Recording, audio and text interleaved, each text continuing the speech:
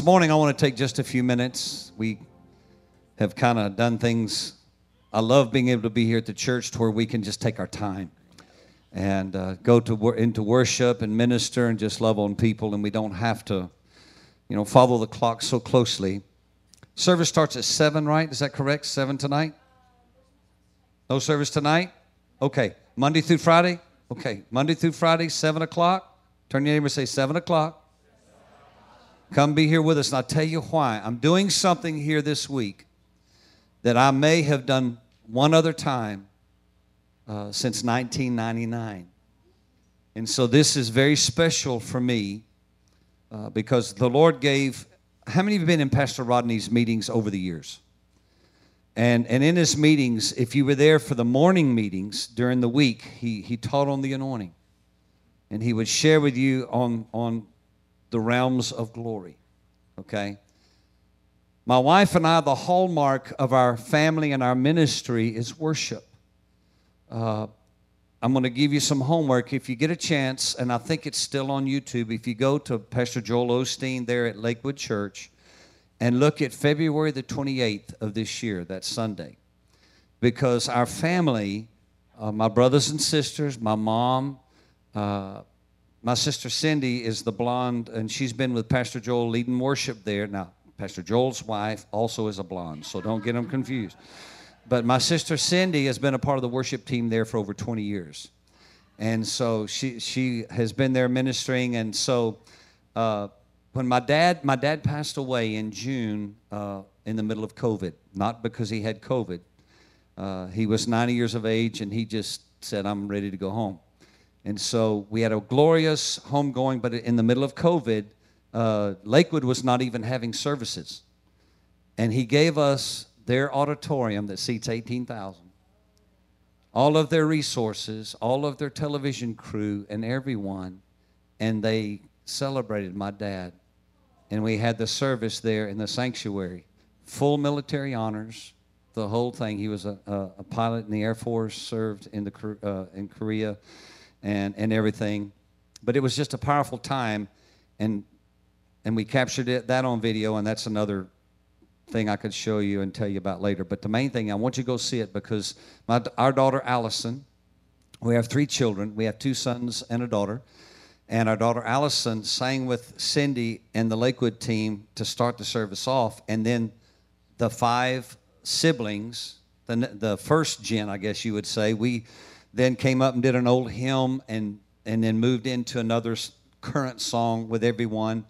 And we ministered for about 40 minutes and did the service for the there at Lakewood, and then Pastor Joel came up and finished the service like he always does. Because of that, Pastor Rodney saw it. And Pastor Rodney called me on the phone crying, Joe, my brother, I can't believe, going through all this stuff. He said, you got to come to Tampa and do that in July. I said, Pastor Rodney, there were 40 of us on the platform. He said, I don't care. He said, bring them all. He said, they're all coming. So the tickets are already purchased. He's already done that. So we're going to spend Thursday, Friday, Saturday, and Sunday at summer camp meeting. And we're doing the worship, and all of my siblings, and then our kids and the grandkids. So it's going to be, and he's capturing it all multi-track. And so we're going to have all kinds of stuff come out of it that we've been dreaming of. So the kids are putting together their song lists. And so on any given Sunday, there's 27 or 28 of us that are in church leading worship. So hundreds of thousands of people. 2 of our nieces and nephews are now on staff at Gateway. They're with Pastor Robert Morris, so they're leading every Sunday. Our son Jody and his wife are at one of the branches of Gateway at Prosper, Texas. So all the nieces and nephews, it's going to be a fabulous, powerful time. So the hallmark of our family has been around the heart of worship. The Cruz family sang back in the 70s when we traveled and toured and came up this way and did Jesus Northwest back in the day with Carmen and all those guys. We were there. We did all of that. I had a full mullet. I had a full mullet down to here. Curly, anyway. So, yeah, there are pictures out there, you know, the baggy pants. My brother had, it's all there. The girls had the big hair. It's all there. So, I'm setting you up for something. So, I'm going to do a series of messages this week. And I don't know how they'll all fall together and everything around the heart of free to worship. And the word free, if you've got your notes, the word free is an acronym for the fall of man, the restoration of man, establishing of a new covenant, and eternal worship. So I'll say that again. The F of the word free is the fall of man. We're going to talk about that tomorrow night. And then the R of the word free is the restoration of man. What happened for man to be redeemed? What is it to be redeemed? What is it to walk in redemption? What is released in our lives whenever we receive what Christ did for us on the cross? And then the establishing on that new covenant in the believer, knowing who you are in Christ. A lot of people today, they vacillate. They're like a roller coaster in their life because they don't know who they are. When you realize who you are in Christ and what's been placed on the inside of you and the authority and the power. You know, how many athletes do we have here today? You played high school football or whatever, or volleyball, ladies, guys, whoever you are. Back in Texas, we call it mojo. Mojo. You get your mojo on, you know, and it's that attitude. It is an attitude. It is a way of life, a way of looking at things. I've got steely blue eyes, and I can cut you in half with my eyes. I promise you. And I have to be careful. Mama said I've been the recipient of those. And you know, honestly, when you walk in a room as a leader, as a pastor, you can change the whole atmosphere of the office just by the way you walk in the room. Come on, somebody. Yeah, you can. People don't know who they are. You know, I'm afraid if I go to this place, well, you know, people know what I am. No. I was a preacher's kid growing up in school. I didn't have to say one word. They know who I was and what I stood for. And I would go to parties at times after the football game, and I've had parties dismantle and go to another person's house because I walked in. Not because I said anything or didn't. I wanted to be a part of what was going on. I didn't know any better, but simply because of who I was and what I represented made them uncomfortable. And not only that, the presence and the power of God that was on my life, God was not going to allow me to go too far because His hand was on me. Now, I had a choice in the matter. But there was still the anointing of God. Even on David's life as a young boy, he didn't become king till 20-some odd years after he was called. He didn't understand the authority that he walked in, but he did see it demonstrated with the lion and the bear and with a giant. So many times the anointing of God comes on us and we don't even know what it's there for. Come on, somebody. So there was a fall. But there was the restoration of man. God didn't leave us in that fallen state. He gave us a Redeemer. Come on, somebody. Jesus, our Redeemer. And He established a covenant.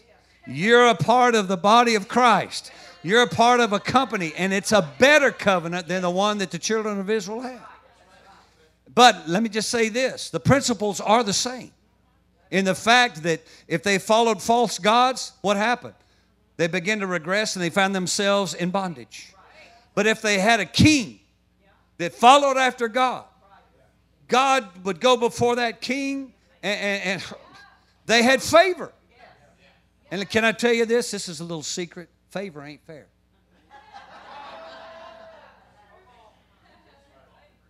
Favor is not fair. I love it. And then the last E is eternal worship. You see, there are going to be a lot of people, even some preachers, they're going to get to heaven and they're not going to know what to do.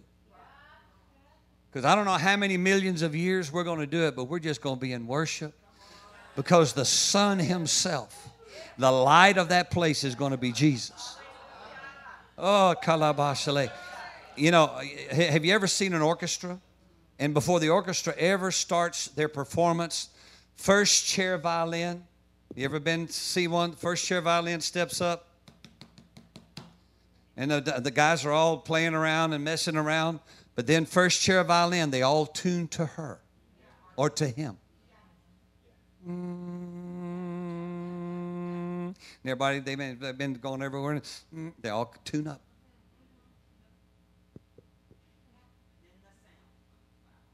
And then the downbeat. And everything's in tune. First chair violinist. I sing tenor in choir. I'm going to be first chair. I've been practicing a long time. When I get to heaven, I don't care if I'm last chair, but I'm front row Joe. Okay? I'm front row Joe. I'm going to be on the front row. I don't like the back row. I like the front row. I like to be close. I like to be close because I'm one of those that I interact. I like to interact with the preacher. I really do. It's just a part of who I am. You know, if I'm in the stands and the kids are playing and one of my boys, come on, Johnny. One day my son said, Dad, because I told him, when we started traveling with Pastor Rodney, I said, Mom and I are going to have to do some traveling. I said, now you boys can finish out school and all that if you want. And I said, then in summertime, Dad, he said, Dad, listen. He said, it ain't fun playing if you're not there. That's what he said. And he was good. But he said, it's not fun if you're not there. And then he told me, he said, Dad, I'm not going to do this the rest of my life. He said, my life's in ministry. He said, we're ready to go. His coach told me, he said, Pastor Cruz, he said, you do know you're taking your son out of school here. He said, he's up for all state honors. I said, that's awesome, Coach. I said, that's fantastic. But I said, he's got a call of God on his life. And he chose. I didn't choose for him. He chose. He chose. So our family, I thank God for my earthly family. And the hallmark of who we are is around the heart of worship. And so this week, I want to just drop some things. And it's not just, worship is not just a song. Can I say that? So those of you that say, well, I don't sing, so I'm not coming. It has nothing to do with singing. It has to do with an attitude of the heart. That's what worship is truly about. It's an attitude of the heart. And so when we come before God, we come before Him humbly. We come prostrate before. There are a lot of positions of worship. But the biggest one is that we come with an open heart so that God can lead us and guide us into everything we do. That person with a heart of worship, God will be able to speak to you, and it'll affect every aspect of your life. The business that you have. And as a worshiper, God will show you whenever a pandemic is coming, and He'll show you how to open another stream of income. And through the whole pandemic, when the world is having a klutz, you're being blessed. Come on now, to the worshiper, the one who knows how to get a hold of the horns of the altar, God will prepare them for what's coming. He'll show you what's happening out there and make a way where there is no way. And so this morning, I'm just going to talk a little bit about creation. And then when we come tomorrow night, we'll start on the first one, which is the fall of man, and we'll get into all of that. But I want you to understand that you are fearfully and wonderfully made. Turn to your neighbor and say that. Yes, you are. Come on. Yes, you are. You are fearfully and wonderfully made. And I laughingly tell everybody, when I start this process, we're going to go from one part of the Bible from the very beginning to the very end, okay? When we finish this process, we will have gone to the book of Revelation, to the last chapter. But we're going to start here at the very beginning today. So if you have your Bible, look at Genesis chapter 1, verse 26. People say, where do you see Jesus and the Holy Spirit in the Old Testament? Right here, I'm going to show you from the very first few scriptures. You ready? Look at verse 26. And God said, turn to your neighbor and say, God said, let us, Father, Son, and Holy Ghost, make mankind in our image. Come on, somebody. You are made in the image of God. You just wasn't some little amoeba out here, in the creek bed out here, and you begin to wiggle your tail, and finally 2 legs sprouted, and you finally crawled out, and then you begin to hop around. No. Not just some big bang, and all of a sudden there you were. No. You were fearfully and wonderfully made in the image of Almighty God. The plan of God. This earth, He made it. And He placed us in it. Look at this. God said, let us, Father, Son, and Holy Spirit, make mankind in our image, after our likeness, and let them have complete authority. Another word is dominion. He didn't say a little authority. He said complete authority. God gave Adam and Eve authority over everything that He had made. Whatever they said, that's what went. That's the way it was. That's the way it was. Complete authority over the fish of the sea, the birds of the air, the tame beasts, over all the earth, and over everything, turn to your neighbor and say everything, that creeps upon the earth. Verse 27, so God created man in His own image. In the image and likeness of God, He created him. Now, I know some people don't like this next part, but He said male and female, He made them. I didn't say that, God did. Okay, and listen, my plumb bob. Anybody know what a plumb bob is? How many men here know what a plumb bob is? Okay, it's a piece of metal with a little pointed end at the end of it, and it has a little hook at the top where you place a string, and you take that string, and however tall it is, if you let it sit there long enough, the weight of that plumb bob will stop, and it will show you the exact point you need to start from. This book is our plumb bob. And let me tell you something. It's never changed. It will never change. Heaven and earth will pass away, but this book will never pass away. And the problem is that people want to take a little bit of this book, a little bit of that book, a little bit of this philosophy and that philosophy, and they want to make themselves a way of life. And that's where we have a problem. Whenever you understand that you are made, you were created in the image of Almighty God. Without Him, there was not anything made. And if you don't believe He's the one who controls everything, hold your breath and just see how long you last. He's so creatively made you that you can hold your breath till you pass out. But then He puts something, mechanism on the inside of you that the moment you pass out and you lose control, your body will go and breath will come back in it.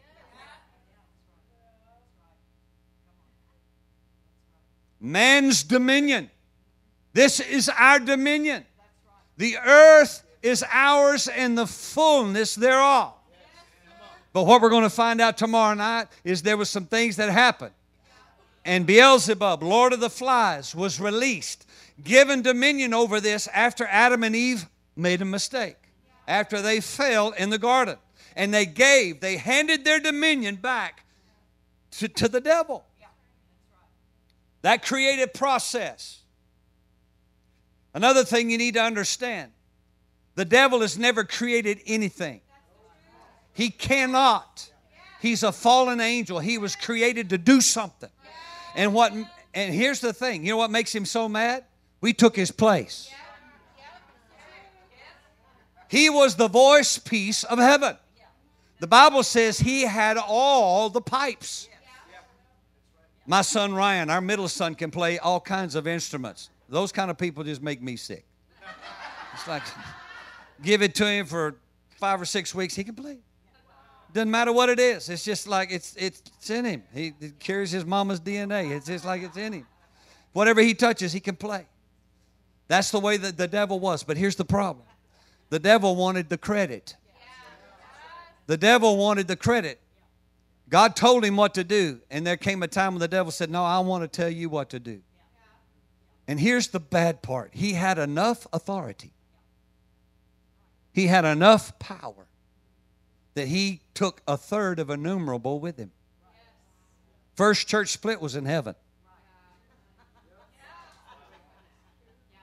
And a third of innumerable, the angels that God created to praise Him, to declare His goodness, decided they would follow the fallen angel because he was powerful. And the sounds he made, that's why it's important. The music you listen to, things like that, it is important. Come on, somebody. I love all kinds of stuff. 80s rock and roll is the best music ever made. I don't care what anybody says. Journey, Orleans, come on. Doesn't matter. I love them all. You got to reach a little bit higher. It's great music, man. It's awesome stuff. But some of it won't take you any place you want to go. So music can move people. And that's another thing we have to be careful of. Music can be soulful. Soulful means soulish. Okay? And so it can move you. So we have to be careful about those kinds of things. But God created man in His own image. In the likeness of God, He created him male and female. Dominion. God gave man dominion. Look at Genesis chapter 2, verse 7. We're going to skip along here. Genesis 2, verse 7 through 10. The Bible says, Then the Lord God formed man from the dust of the ground and breathed into his nostrils the breath or the spirit of life. When my dad went home to be with Jesus, that old earthly house was laying there. You know, it's amazing, Pastor. I don't know if you've ever been around saints that love Jesus. But when my dad passed, the most beautiful fragrance filled the room. And it wasn't my dad's. It was not my dad's perfume. I had my family. I said, come smell your father. Come smell your grandpa. I said, smell the aroma. And so I asked the nurse. She said, this does happen. She said, it's some of the things as our body is you know, whatever it is. But she said the hormones and all of those things, that whenever a person passes on to be with Jesus, they're released in their bodies. It was the most beautiful. And my brother and I got to prepare my dad before we handed him over to the coroner to take him to have him prepared. Shaved, bathed him. I just felt like Arthur and Mary taking care of Jesus, getting him ready. I did. It was a precious time, man. It was awesome. It was awesome. It was fun. It was great. But that was just my dad's house. When my dad left, he wasn't the same. All that humor and everything else is just a piece of clay. The heart of my dad. We were sitting there worshiping in the room, just having a great time. And my brother had his hand on Dad's chest, and I had my hand up on his shoulder, and we're just singing along. And John looked over at me, and he said, Joe, he said, you might want to pray over Dad. He said, let's just release him. He said, he's wanting to go. And so I just prayed over him. I said, Dad, we love you. Thank you for your testimony. And I said, we love you, but Dad, we release you. And then I looked at my mom and I said, Mom, I said, pray over Dad before he goes. So she leaned up, she kissed him. She said, honey, I don't want to do this. But she said, I would be selfish.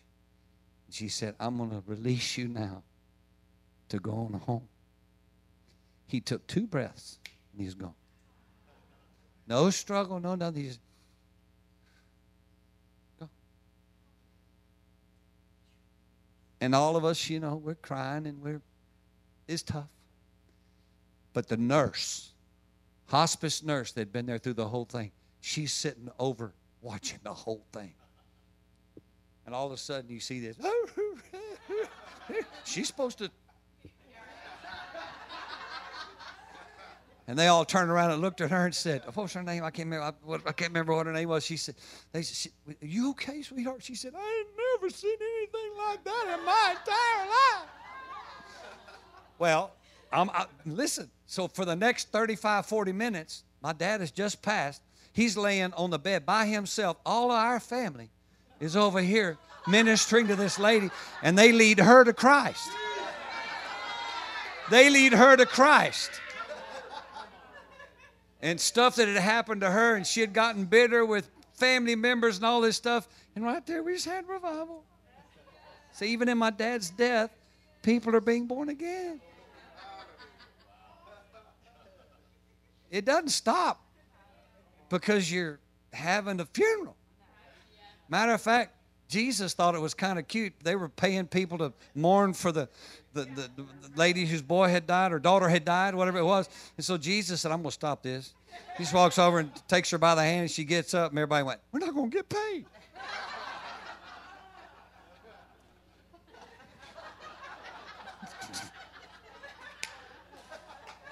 Put her back in the thing. I want to get paid. Because they paid mourners. They would pay them to mourn.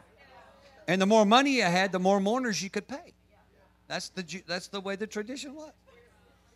Somebody ain't going to get paid. All right, Genesis chapter 2. Verse 7, then the Lord God formed man from the dust of the ground, breathed into his nostrils the breath of the Spirit of life, and man became a living soul. Verse 8, and the Lord God planted a garden toward the east in Eden. The word Eden is delight. When you live in the glory realms of God, you're living in Eden, because that was the whole purpose of the garden, was for man to live and commune with Almighty God. He made him in his image, and God wanted him to enjoy what he enjoyed. He made us to have fellowship with him, and he gave us everything he thought we would ever want or ever desire. God called it a land of delight. That's why I love Brother Eric's place, a land of delight. He calls it Eden. Eden, the word means delight. And there he put the man whom he had formed, framed, and constituted. And out of the ground the Lord God made to grow every tree that is pleasing in his sight, or to be desired, good, suitable, and pleasant for food. If you live in the presence and the glory realms of God, you will have everything you ever desire. You'll never lack anything. Why? Because it's a land of delight. Everything you desire, anything that is good, God is good. And he has everything good for you. Sickness and disease didn't enter the earth until man sinned. Man was never meant to die or to have sickness and disease. And he was never meant to toil. God provided it all. He didn't have to plan a thing. I get a little mad at Adam every now and then. Bro, you messed it up. You idiot.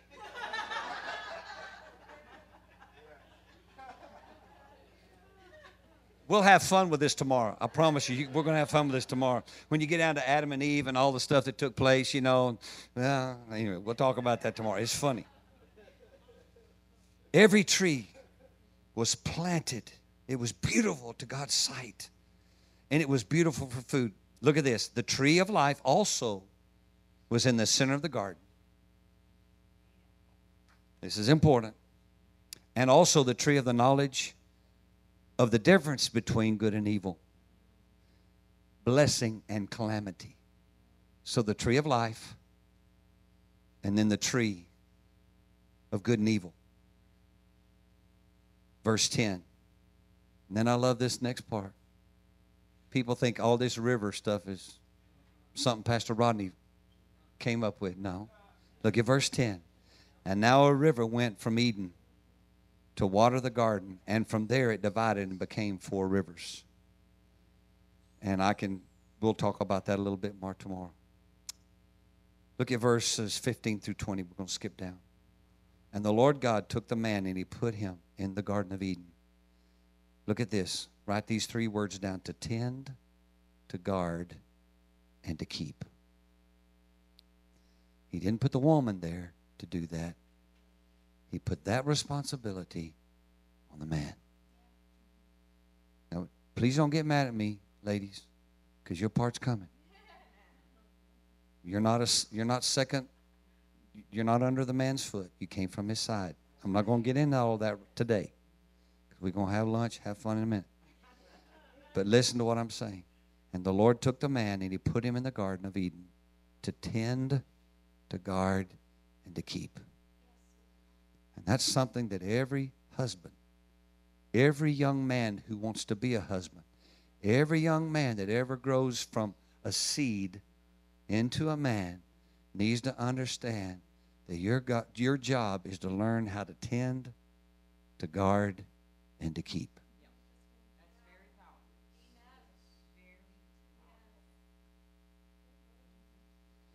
And it'll cost you something to stand up to do that.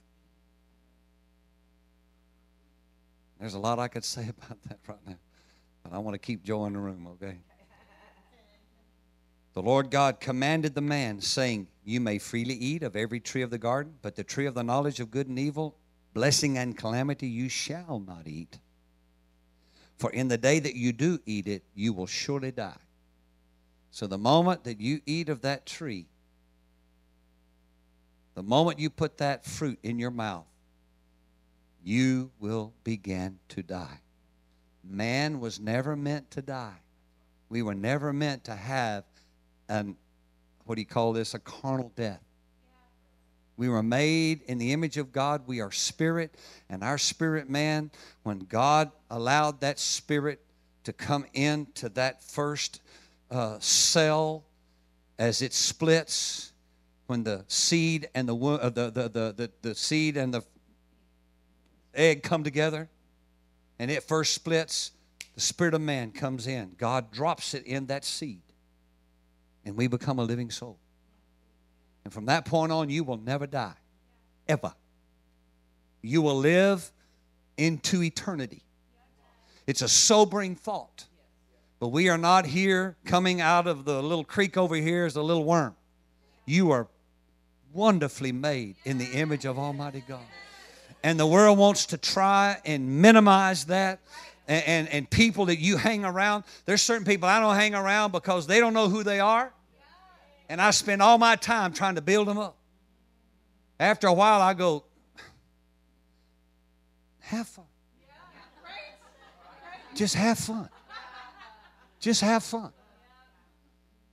I don't see the glass half empty.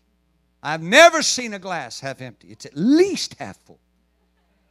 At least. You know why? Because I know who I am in Christ. I know where I came from. I'm not supposed to sing. I wasn't supposed to do any of these things. I was 5'9" when I graduated from high school. I grew 4 inches after I got out. I said, Lord, why? He said, I didn't want you distracted. Because I love to play football. I love to play sports. I wasn't real big, but I would pop you in the mouth.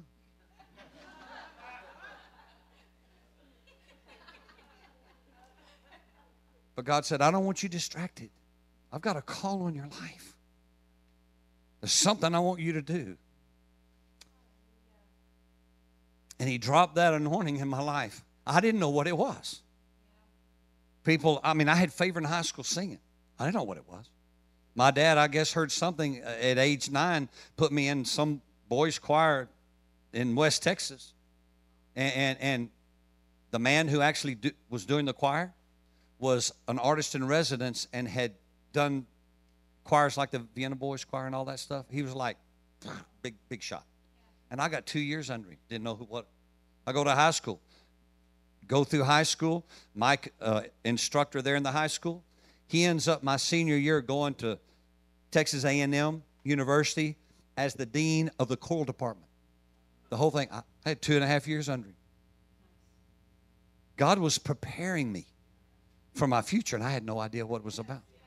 And then my mom and dad, we start traveling the year that I'm 18, and Becky is 15 years of age down in the valley, and my dad, she's playing for a Hispanic quartet. Dad hears her playing and goes to her parents. My dad's a bold man. He said, would you allow your daughter to come and travel with us because we're going to start traveling and doing revival meetings? She's 15 years old. What would you say? Absolutely not. No. But the summer after that, her mom, Becky, walks in the room, and her mom was having a little illness or something. She was in the doctor's office over there in the hospital, and her mom was crying. Becky thought something was bad. She'd got a bad report. She walks in the room, and, Mom, are you okay? And her mother said, we didn't know God was going to call you so soon, but we knew. She started playing when she was 5. Every week, from the age of 5 to 15, 10 years, they took her 50 miles one way, 50 miles back for her piano lesson every week, knowing that the anointing of God was on her. God brings her to our family at the age of 15. The purpose and the plan, being a part of God's creation. You're not here by accident. You're here because God placed. You're not even here in Bremerton because by accident. You're here by divine appointment of God. Adam was in that garden. He didn't even have a belly button. He's the first one.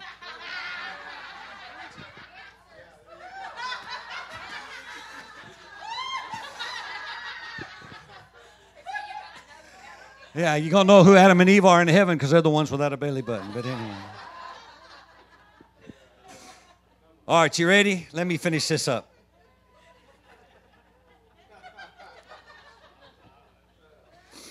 But of the tree of the knowledge of good and evil and blessing and calamity, you will not eat of that, for in the day you do, you'll surely die. Now the Lord God said, it is not good that man should be alone. I will make him a helper, a helpmeet, suitable, adapted, and complementary for him. Some of you guys are going, man, I married the wrong one. No, you did. If you did, it's your fault. Because he's made one suitable for you.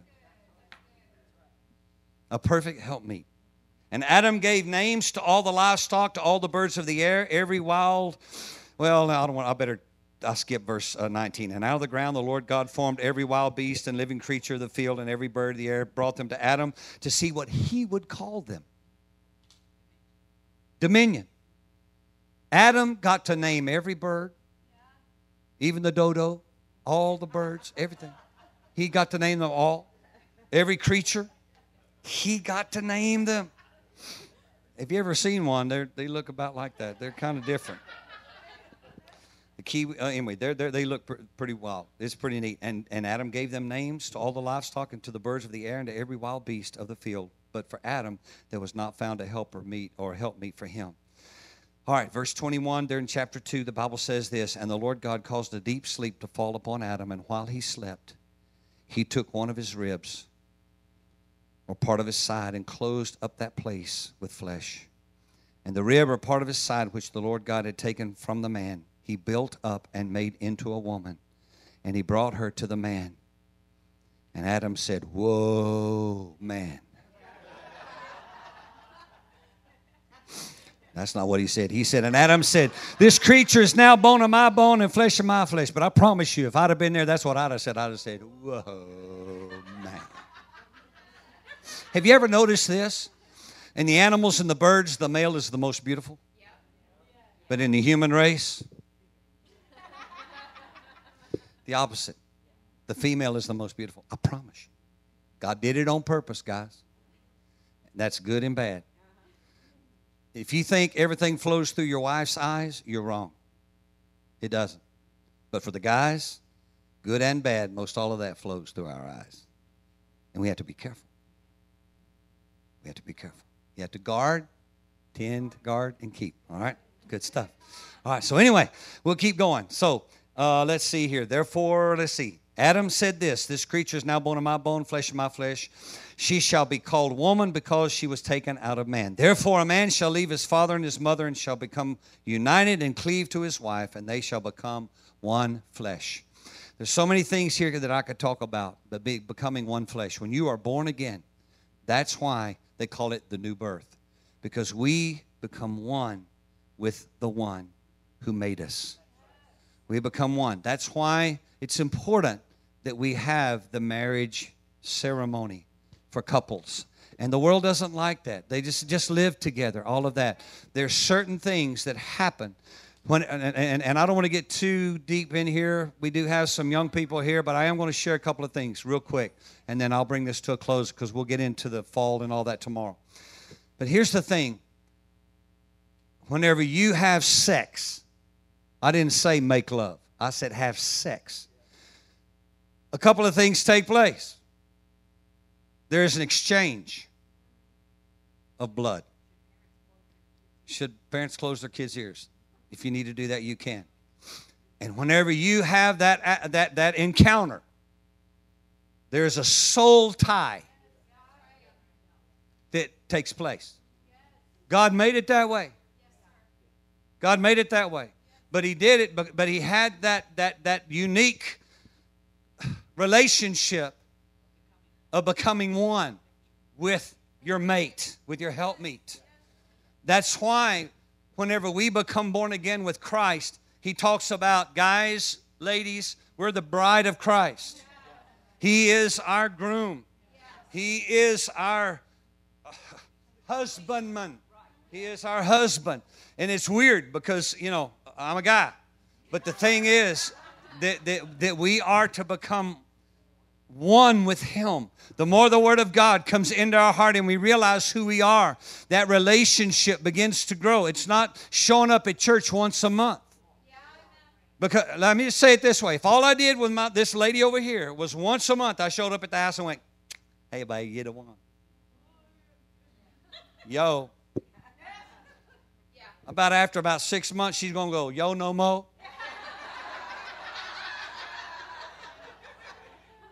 I know what you say, but there's no outward expression that really we are one. And it's the way it is with the body of Christ. We want all of the benefits of family. We want all the benefits of an inheritance. But we don't want to pay the price for that relationship.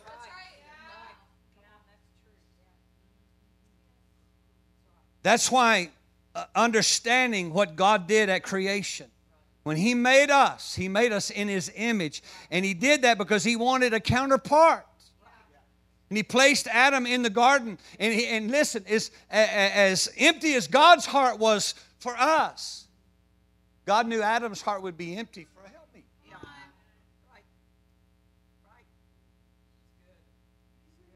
And it's the same way it is with us as the body of Christ. We need one another. It's not just we need you in the nursery. We need you to vacuum. Thank you, young man who vacuumed. It's not about just vacuuming the floor. We need one another. We complete one another. And what's hurting, that's why the enemy in this pandemic, if he can shut down the church, then he can stop our relationships. I remember a time as a young boy whenever the church was the social hub of the community. I don't care what tag, Methodist, Catholic, Presbyterian, whatever. It didn't matter. It's because where we were, in our small towns in West Texas, if the Methodists had a revival, we went.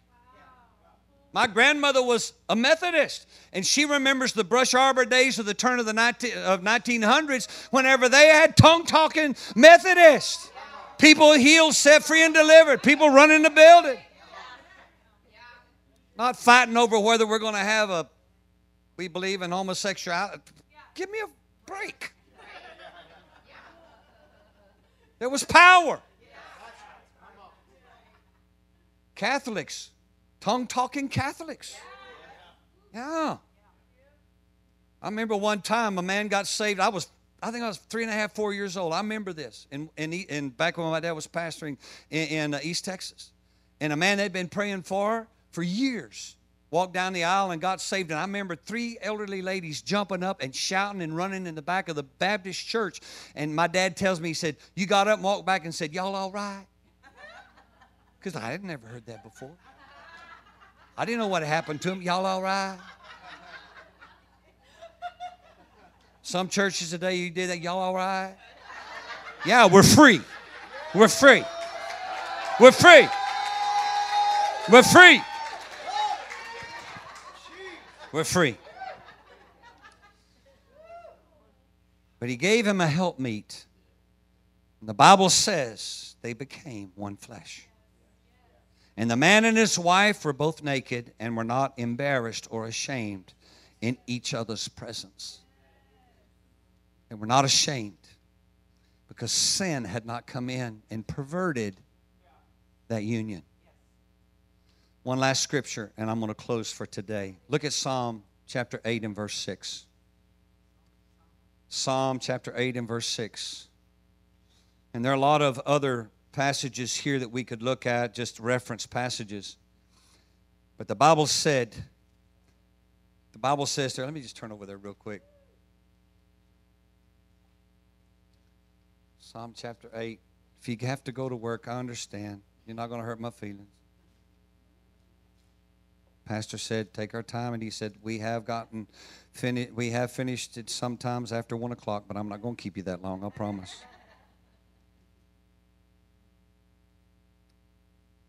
Let's just start reading there, verse 1. O Lord, our Lord, how excellent, majestic, glorious is your name in all the earth. You have set your glory above the heavens. Out of the mouth of babes and unweaned infants you have established strength because of your foes, that you might silence the enemy and the avenger. When I view and consider your heavens, the work of your fingers, the moon and the stars which you have ordained and established. What is man that you are mindful of him? That God would allow my mom and dad to come together and that he would choose to put me in them.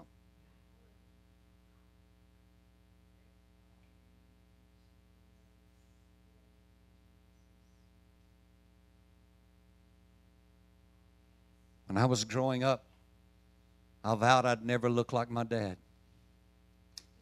I'd never sound like my dad. I ain't going to walk like my dad. I'm going to be me. Guess what? Of all my siblings, I look like my dad. I talk like my dad. I walk like my dad. And I sound like my dad. Even when I sign my name, Joe Cruz III, it looks like my dad's handwriting. Pretty crazy. Pretty crazy. But who is man? Who are you that he's mindful of you? Just think about that. He loves you so much. He knows exactly who you are, where you are, what you've gone through, stuff you have to deal with. And yeah, it's not fun, a lot of it. This fallen world out here, it's a mess. But we still have dominion. Just because we don't take authority doesn't mean we don't have it. And we're going to learn how to do that. What is man that you are mindful of him, and the son of earth-born man that you care for him? Yet you have made him but a little lower than God.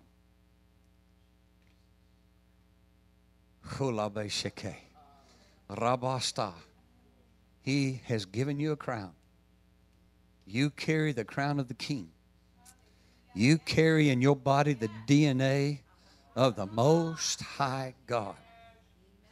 And no earthly man can take that from you. Somebody's getting a picture of who they are. Yet you have made him a little lower than God, or any angel, or any being. And you have crowned him with glory and honor. On your crown is glory and honor. Just like Jesus. You know the word Christian. You know what it means? Little Christ. You are made in the perfect image of your brother Jesus.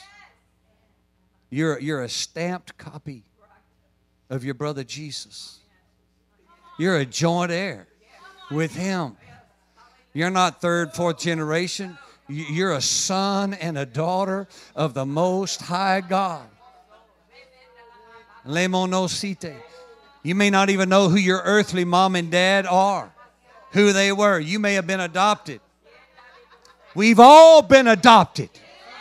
We've all been grafted in. We're just like you.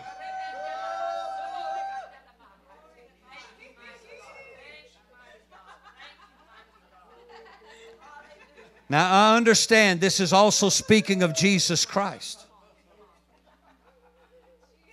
You made him to have dominion over the works of your hands. You have put all things under his feet. And as we will read as we get on into this, having that covenant reestablished and set forth, Rabasta, the Bible says that I've been seated together with him in heavenly places, far above all principalities and powers. No weapon formed against me shall prosper. You have to know who you are. But if the devil can keep you in the dark,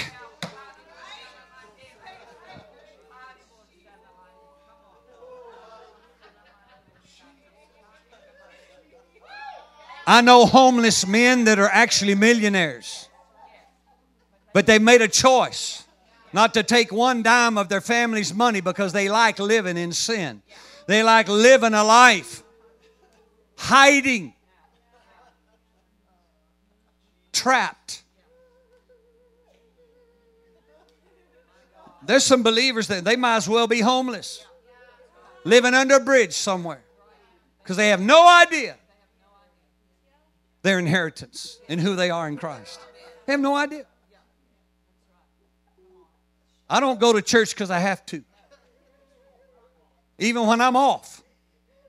I know evangelists that's their life. They never go to church when they're home. They don't have a home church. And they've been married 2 and 3 and 4 times. Their kids hate church. They hate the move of God. Because here, it's not their heart. It's their livelihood. It's not their heart. Because if you're a worshiper, if you're free to worship, you go worship. You'll find a hill to go worship. You'll find a place to worship. You'll be at a business meeting in Cabo, and you'll have church on Sunday. And you'll use the members-only pool, and you'll do a baptismal service while they're all watching. How dare you use our pool? Yes. We just took over. 150 of us.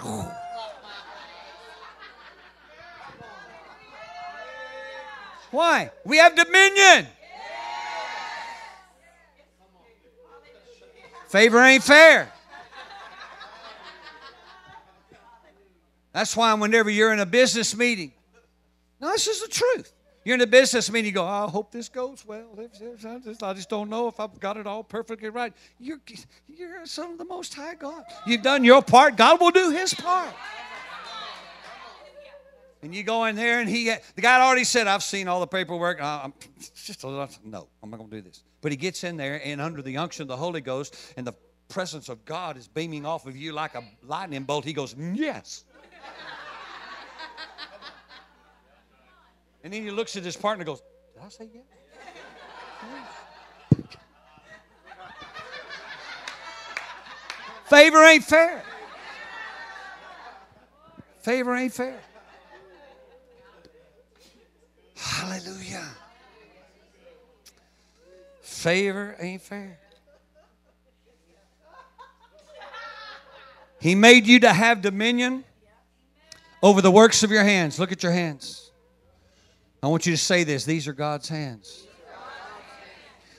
And we're going to talk about some things. The Bible says in Psalm 24, he who has clean hands and a pure heart. Psalm 27 talks about a lot of the same things. Clean hands and a pure heart. If you're a worshiper, you cannot come before the presence of Almighty God and carry crap. You can't do it. Don't live like the devil 6 days a week and then come give God His 30 minutes. No, you're going to find yourself waking up every morning and the blessing of the Lord. You know, Lord, this is your day. I will bless the Lord at all times. His praise shall continue to be upon my lips. Lord, Becky and I, we wake up so many mornings, just we don't ever get out of bed. Just that starts a lot of wonderful mornings, I want to tell you right now.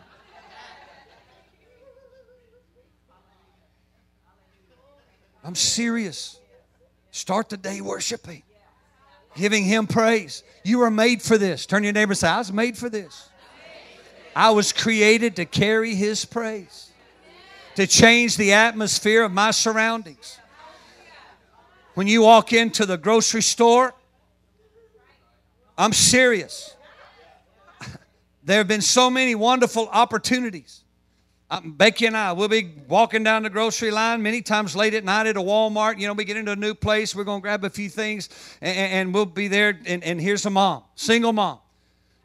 Kids sitting in the basket, 2 hanging on either side. And as she's walking down every aisle, the kids are grabbing what they like. And here's what she would say, no, come on, we can't afford that. Put that back. You don't need that. We can't afford that. I'm watching it all. So Becky and I, we're following along behind. She said, we got what we need. I said, I know. And I'm putting it in my basket. So we get around, and I just followed her all the way up there to the front. And she's got her 2 or 3 things, and now she's trying to make sure she's got enough cash so she can pay for it. And finally, I walked up and I said, ma'am, I said, if you don't mind, I said, please, if you don't mind, I want to buy your groceries tonight. Why are you doing that? I said, because I want to. Do you mind if I bless you? Okay. And then I started taking all that stuff those kids had pulled out and she put back. And I said, and put this on her bill, please. Put this on hers. And all the kids are going. So we just loaded her up and I said, now here's mine. I said, put it all on mine. I want to bless you. She said, why'd you do that? I said, Jesus loves you. And I said, I can and I want to. Just let me be a blessing to you. I said, I know. Listen, I know. I'm on budgets. I understand all that stuff. But I said, can I bless you? Yeah. Sure. She went out there with about 4 bags of groceries. And the kids, I promise you, they're going to be on a 2-week high, man. Every kind of sugar cereal. But that's our Heavenly Father. If He could keep you on a sugar high, that's what He'd do. I'm serious. He loves His kids. My grandbabies, same thing. I've got a pantry at home. And the rule is, if the parents are there, they get to rule the pantry. If the parents are not there, I rule the pantry. Only rule is this. If we're getting ready to eat, you can't get in the pantry. And if they do, I know, because then they don't want to eat their dinner. I say, oh, you got in the pantry. Nah, okay. Now we can't have M&Ms with our popcorn in a little while. You done messed it up. Oh, come on, Bobby. We're going to find, as we go through the week, that we are free to worship. We are free to live a life that is so free. It's not to do what you want to do. But here, I will say this. God changes you want to. God will change you want to. When you realize how He made you and what He made you to do and why you are here, we are here to make His praise glorious. That we are to be a voice in a wilderness, in a land that needs the voice of God. Listen, even our leaders, listen, bless their heart. They're crying out to God and they don't know it. I'm serious. They don't know what they want. They think they know what they want, but what they want is Jesus. And they just need Jesus. I've never seen so much vile in my life, in my lifetime. That's coming out of our government, but it's not just our government. It's coming from our universities. In this state alone, when we got out of Portland proper, and we were driving up, we pulled into a small town, Woodland, Washington, just across the state line. Pulled into a Starbucks. I know they're liberal too, but I like Starbucks. So I pulled into Starbucks and I got my coffee. There were 2 of the brightest, precious young people. A young man who sounded like a young man and a young lady who sounded like a young lady. And he said, hey, what are y'all doing here? I said, man, we're headed up to Bremerton for a week of revival. We're going to have a great time. He said, and he talked, man, y'all just missed it by a week. And I said, no, we're here on divine appointment. He said, last week, it was beautiful and weather. I said, no, it's all right. We love it. It's a beautiful place. He said, and without the rain, though, we wouldn't be beautiful. I said, you're right. I mean, he just said, y'all have a great time. Be blessed. It's awesome. I went, yeah, that's the people. But it's the idiots in college, the liberal idiots that want to put all this. You get outside these mainstream city and you get into the suburbs where the real people live. And they love Jesus. They really do. So here's what I'm asking you to do. As we go through this week, I want you to begin to take dominion. I want you to take your place. You don't have to be a radical and stand on the street corner, turn or burn. You don't have to do all that. Just be you. Just be a light. Allow the light of Christ to shine forth from your life. Take back your place. And you don't have to do it. Well, I mean, there is some things that you only do by force. But it's power of God. We can't do anything outside His authority and His power. He's the one who moves the mountains. He's the one who defeats the enemies. But we're His hands. And we're His feet. Amen. Look at your hands. These are God's hands. Allow God to use those hands. Amen. Father, we thank You for Your anointing. We thank You for Your anointing. We thank You for what You're going to do this week. Hallelujah. Lord, I ask You this week to set people free. Set them free. Lord, bring a freedom from you know, I even hate to say it like this, from the curses of the enemy, because the curses are broken. The shackles are off.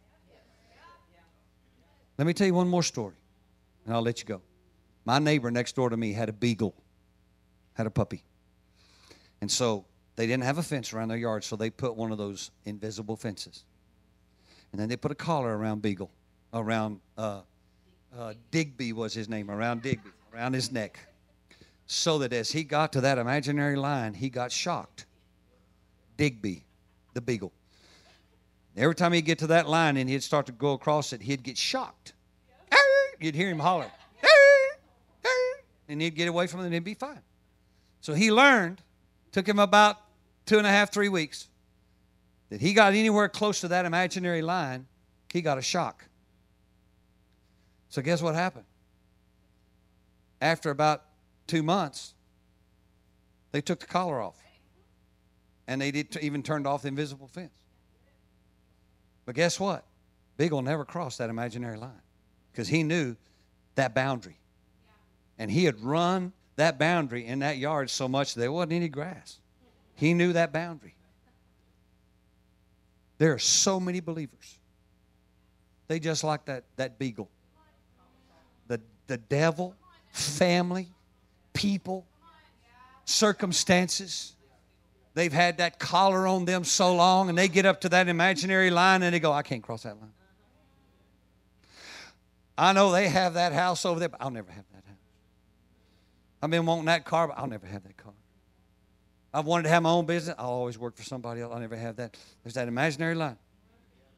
And they'll never cross it. And the imaginary line's been broken. That line is gone. It's not there anymore. You're free. You're free. When are we going to take dominion? I think it's time. What do you think? Hallelujah.